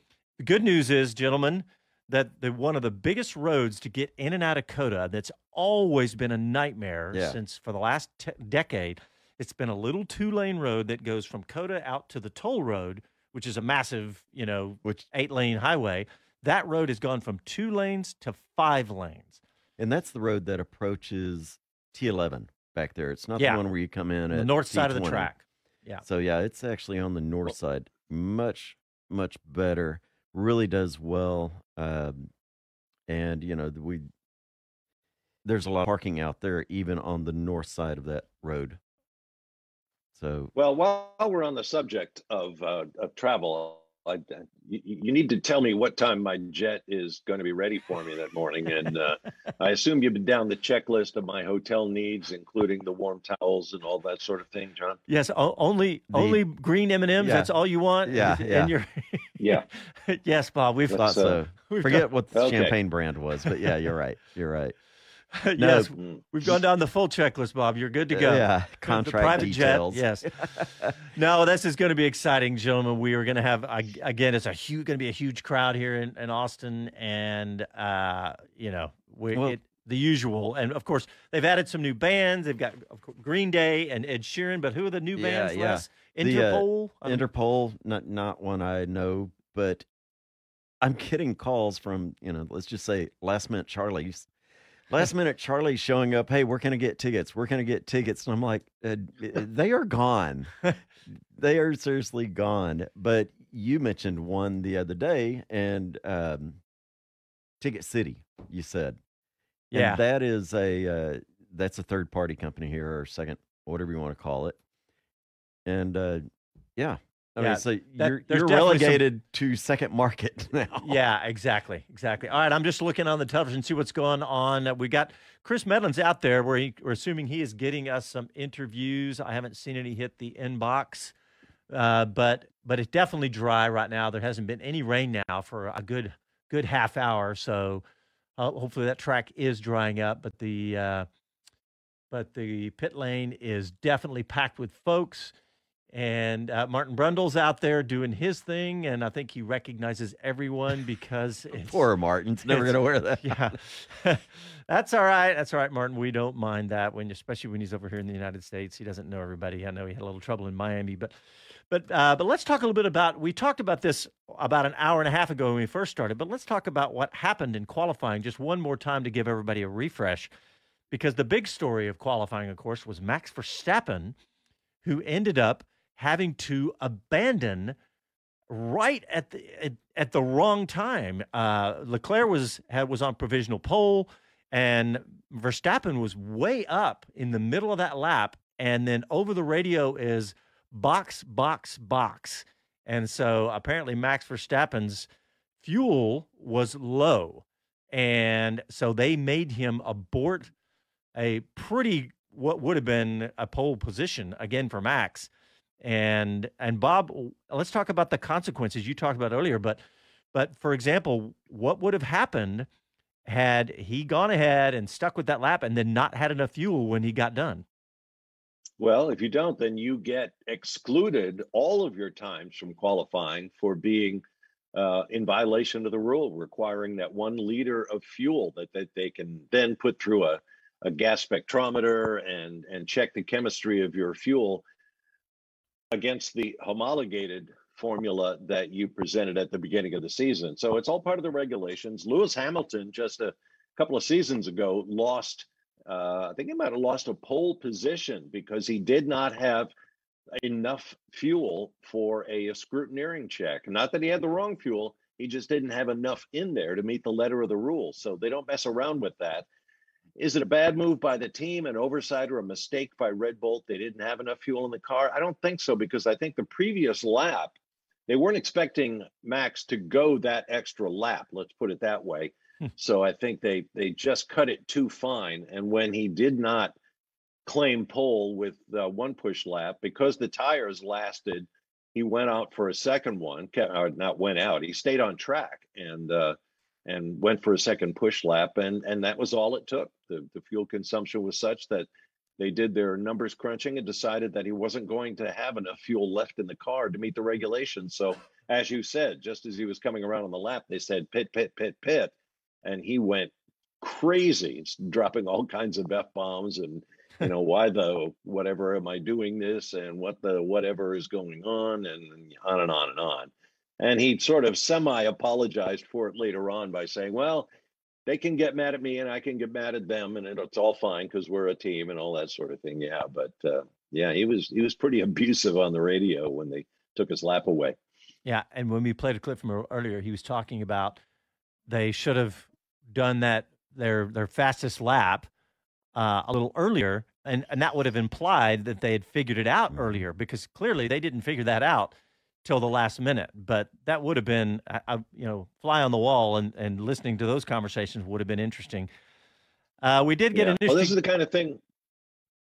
Go ahead, Bob. It's the kind of thing that happens because it's a street circuit. That exacerbated the whole situation, because the track gets faster and faster and faster as the rubber goes down. And in qualifying, we had the additional problem of the dampness, the moisture on track. And the track was drying as the session went on. And Max had every reason to think that he was, a half second up on everybody and he was going to take the pole. But then the team had to tell him to stop. Sorry, Bob. I'm laughing because Drew just commented on YouTube about your private jet and accommodations. I think he's had a peek into this.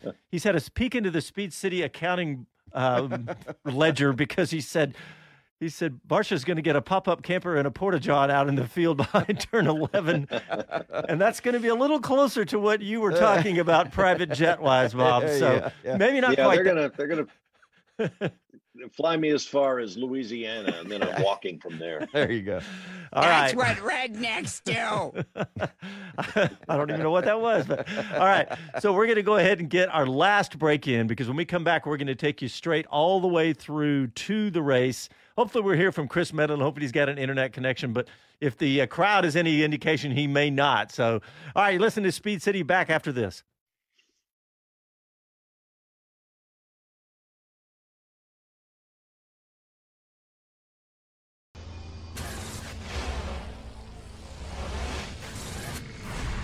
Hi, this is Mario Andretti, and this is Speed City. You're listening to Speed City F1 on Sirius XM. All right, welcome back. If you just tuned in expecting to hear racing, we've had about an hour delay, and so we are about 15 minutes from the start of the race. And stick with us, because we're going to go straight through commercial-free to the start of the race. And speaking of the start of the race, we got Charles Leclerc on pole, and if the producers got that Charles Leclerc interview ready, I want to play Charles Leclerc, because he did look pretty excited after that, and you'll take him however you can get him. So let's hear from Charles Leclerc. Well, that's obviously very special to hear that. On the other hand, we need to win more races on the Sunday, so that's where our focus will be. It's great to be on pole, but yeah, again, we've got to finish the job tomorrow. And but to be honest, I'm happy, because yesterday had been a very difficult day, very few laps because of some technical issue on the car. So yeah, I'm happy with today. How much did you learn kind of overnight into today, make the changes that I know conditions couldn't really check out, but heading into tomorrow, this circuit, it's not as easy as it is to overtake in Monza, so you should have a better chance in you keeping them behind. Yeah, but I don't want to rely on the fact that it's just harder to overtake. I really hope that we can also show that our performance is very strong, because it's been the case all weekend. So yeah, I'll rely on pace, and obviously here it's a bit more difficult to overtake. But I feel like tomorrow is going to be a tricky race, obviously, with the rain probably, and track drying up very, very quickly. So it should be an exciting race. But yeah, we'll try to use that. Okay, Leclerc's got a future as a weatherman. He He predicted the rain. He said rain probably. So there you go. Hey, let me give out the phone number. We've got a few more minutes if anybody wants to call and give their opinion. It's 512-643-5483. And we've got one more interview that we want to play, because Mr. Pierre Gasly gave some interesting insights. So let's hear from Pierre. Hey, Pierre. What was it like out there? Because I know the car... It was fun. It was definitely a lot of fun. No, it was tricky. It was tricky, arriving in these conditions at such speed, 300 kph. You don't really know how damp it is. You don't know how wet, where you should brake. There's a lot of instinct and a lot of feeling inside the car. So you got to be very alert. And I must say, I really enjoyed these conditions. Couple of big snaps, couple of big moments, but it keeps your heart rate high. And yeah, it was a very good quali for us. Two cars in the top 10, looking ahead to tomorrow. I know it's a different day and everything changes. The longest race of the season usually. What are you expecting? We clearly didn't expect to be in both cars in top 10 today, so hopefully tomorrow we can do another unexpected result and score some big points. I think we know how important it is to get the track position on this track. Dry, we're struggling a lot. Damp and wet, we seem to have a lot more pace. So we'll hope for these conditions. And yeah, from where we start, clearly the points are the target. There you go. There it is. Right, let's see what we got. There's a couple of celebrities out there. There's somebody named Will I Am, and he has 12 million followers on Twitter, and I have never heard of him. Apparently, Black Eyed Peas? Okay. Black Eyed Peas, yeah, he's front man. Yep. Okay, well, I know the Black Eyed Peas. I just didn't know. And he turns up. Will.i.am shows up at a bunch of races during the course of the year when he can. So he's a true blue fan, not one of these folks who show up just to, kick tires and get on TV. He seems to know what he's looking at. Oh, that's cool. He's a true fan then. Yeah. All right, let's see what else. So here we are, round 17 of the season already, and Max Verstappen clearly has this thing wrapped up. We were talking earlier in the show about it's probably, mathematically, I guess stranger things that could happen today, but Right. he could win, and he would have to, there have to be some things happen. Bob, do you have those permutations at your fingertips on how Max Verstappen could win this championship this weekend? Well, the way the numbers fall, 25 points for a win, 18 for second, 15 for third, and so on, Max has to win the race, and his nearest pursuers have to be in certain positions. Sergio Perez needs to be fourth or worse, in other words, off the podium, and Charles Leclerc has to be seventh or worse, since he's the nearest rival to Max Verstappen. So he can do it, but it's looking like a bit of a long shot at this point. A bit of a long shot, but you never know. So it looks like we've got Chris Medlin back connected, and he's asking, did we get any interviews out? Yes, we got the Mario Isola, Chris. Did you have any others that we just saw some other ones that just hit? Are you, how's your microphone, Chris? Are you there? I am indeed. I'll tee one up if I'm not putting anyone under too much pressure, but I managed to grab a chat with Toto Wolff walking from the Merc garage up to the second row, because he's got one car starting from the pit lane and one starting right at the sharp end. So I had a quick chat with him to find out why George actually took that power unit penalty and his hopes for Lewis in this race.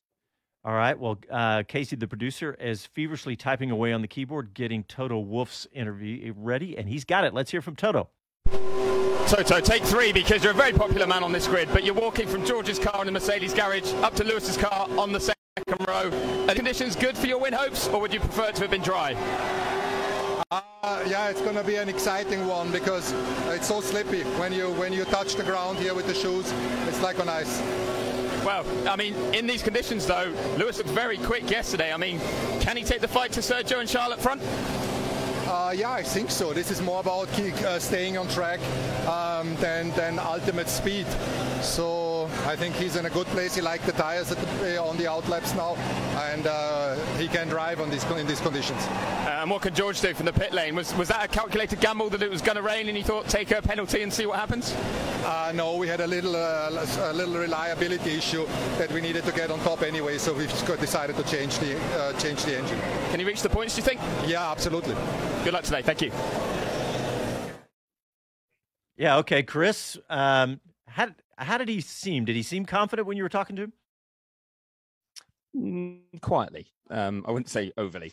I think there's a lot of trepidation on here, and actually there's a couple more team bosses I managed to speak to in that time as well. Gunther Steiner being one of them, who I don't know if Casey can cue him up quickly. He's got it.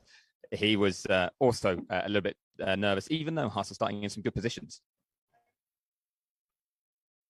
Oh, I'm getting abuse already for Gunther. Sorry, have I not been down enough recently? What?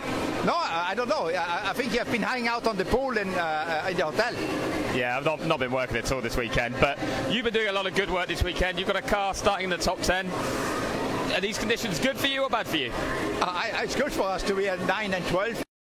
But it's with conditions like this, it's a little bit, you cannot predict what will happen, you know. So you just need to stay as calm as possible, do the best you can, and and then something will happen, you know. But you cannot say I'm going to do this, that, and the other. It's just like unpredictable with the conditions like this. Yeah, I mean, but you did perform well in them yesterday. The team made the right calls. The drivers did a good job with it as well. So are you confident that these are probably better than if it had been dry? I mean, as you said, yesterday was a very good day for us, but we have to repeat it, you know, so I don't know, but I'm confident we can do a good job, but all the other ones will do a good job as well, so I hope they are not doing as good job as us. Well, it's not been the easiest time, though, for you at recent races, or even this sort of second back end of the season, so how nice is it just to be right in that mix for points from the very start this weekend on a challenging track? Yeah, it's good to be here, you know, it's exciting for the team. I mean, we know that we can do it, and that's the most important thing, so to always keep pushing. Well, because you told me that I haven't been down enough, I'll come and find you after the race to find out about your next drivers next season. Nice job, Chris. You obviously got a nice relationship with Mr. Steiner. He told me to spend less time by the pool. Okay, Chris, you caught up with Andreas Seidel of McLaren, right? I did indeed, yeah. He was the other one I grabbed. they've got they're a bit like Mercedes, aren't they? They've got a race of two halves with one driver at the back and one at the front. And I asked him about the procedures and if it's affected anything with the delayed start. Andreas, a bit late to the plan, but we're finally on the grid. Firstly, what does that do for your procedures or for the team? Does it make it more challenging having this delay? Not really, because we saw it coming already that there's a chance of a delay, so in the end it was just important to stay cool, calm and collected, which I think we did as a team, and now it's just about being back in the normal routine and hopefully execute a clean race operationally. It must be highly stressful right now, though, knowing that you've just got to read the track conditions from the drivers, but they might change again over the next 30 minutes. What sort of discussions are going on? How do you make a call on which tyre to start on or how to approach the race? Yeah, obviously after these laps to grid now, the drivers have an initial idea of what the right tyre choice would be. A lot of conversation obviously now ongoing between the engineers and the drivers, combined with the weather forecast as well that we are checking, and then hopefully we make the right decisions, and in case it stays dry and doesn't rain anymore, obviously then the crucial bit will be when it's the right time to switch. We have seen yesterday it wasn't that straightforward because it's quite an interesting track surface here with different parts of the track which have been resurfaced, where it takes actually quite a long time to dry up compared to the rest of the track, so tricky to find the right balance between obviously taking the risk and go early, but at the same time you want to make sure you finish the race as well, so let's see. Yeah, and we're stood behind Lando's car here on the third row. A good qualifying performance from him yesterday. Realistically, in these conditions, does that open up a chance to maybe get an even better result, or are you just trying to stay out of trouble? No, I think we have two different races. On Lando's side, obviously, we would like to avoid any complications because, as you said, I think P6 was a good achievement for us yesterday, thanks to a great lap from Lando, because we struggled a bit with pace all weekend. So I would be happy if we can finish in this area. And on Daniel's side, obviously, it's a different story. We're starting further back. There, obviously, we hope opportunities, which you always get in such conditions, and hopefully that helps us to move forward. And just finally, a lot of upgrades on the car this weekend. How have they looked? Yeah, they worked as expected. Again, it's difficult to read in the absolute detail because it's a specific track here, and we will struggle overall a bit with the performance of our package, old and new. So I would say so far so good. Happy with achieving P6 yesterday, which is good. But let's wait and see for more normal tracks to come, what actually we get out of this package. Yeah, we'll see how it goes in the future, but good luck today. Thank you for your time. Fantastic job, Chris. I know you're back in the media center, so you can't be super loud, but what's it looking like? I mean, is it looking like that the sky's lighter? Or I said lighter because you can't see, but what, like radar, and does it feel like there's not going to be any more rain or not? No, I think we're going to be okay on that front. You're right. I'm just here annoying everyone. I try not to broadcast from in here because everyone's trying to focus on writing and have their train of thought. But we've actually got a great view over the start-finish line and the grid from the media centre in Singapore. It's one of the better ones. So right above the Mercedes pit box where George Russell will head out of to go and start from the end of the pit lane in a bit. But I think we'll stay clear. Andreas Seidel did seem to hint that maybe there might be a little bit around that they're going to keep an eye on, but I think we're going to be okay. So as Mario Isola said, then the target is kind of picking that crossover and making sure you don't go too soon, because it's not like it will just be 1 or 2 laps where it's the right time or the wrong time. There's probably quite a wide window where you could have 4, 5, 6 laps where you're struggling if you go too early onto slicks. So it's going to be fascinating to see like who gets that call right and wrong, because that could really turn this race around. And one driver I think who is absolutely rubbing his hands with glee right now is Max Verstappen, because he said yesterday he wanted a wet race, so he had a better chance to overtake cars and come through the field. He looked so quick in the wet. He looked like he was going to be on pole by miles anyway, but if it had been dry, he was going to really did think he was going to struggle to get to the podium, unlike the races that he came through and won from first. It's wet. That's opened up chances for him, and he's really happy with that. Okay, well, we're down to about a minute and a half, so I want to get your predictions, everybody. I'm going to start with you, Les. I want to get your predictions for the podium, but I also want to get your prediction who will be the first on slicks. Okay. Let's see. Leclerc, Ham, Max. Okay, that's your podium? Yep. Okay, and who's the first on slicks? I'm going to say Ham's going to go for it. Okay. All right, Bob Varsho, let's hear your predictions. I'll say Verstappen, Leclerc, Hamilton, and the first to go on slicks will be Lance Stroll. Okay, that's who was first in qualifying. All right, Chris Medland, quietly, what's your predictions in first on slicks? I'm going with the same as Bob with Verstappen, Leclerc, Hamilton, but I'm going to go with Russell taking the first gamble from the back of the field. Okay. All right, that's a good choice. I'm going to shake it all up because it's a wet race. We don't know what the heck's going to happen. I'm going to say Alonso, Hamilton, Sainz, and first on slicks, Mick Schumacher. How about that, boys? All right, we are out of time, but remember, stay right here for the race on SiriusXM Channel 81. And then after the race, we have our full 1 hour post show with Bob Varsha and Chris Medland with more interviews and everything. And so stick with us, and we'll talk to you after the race.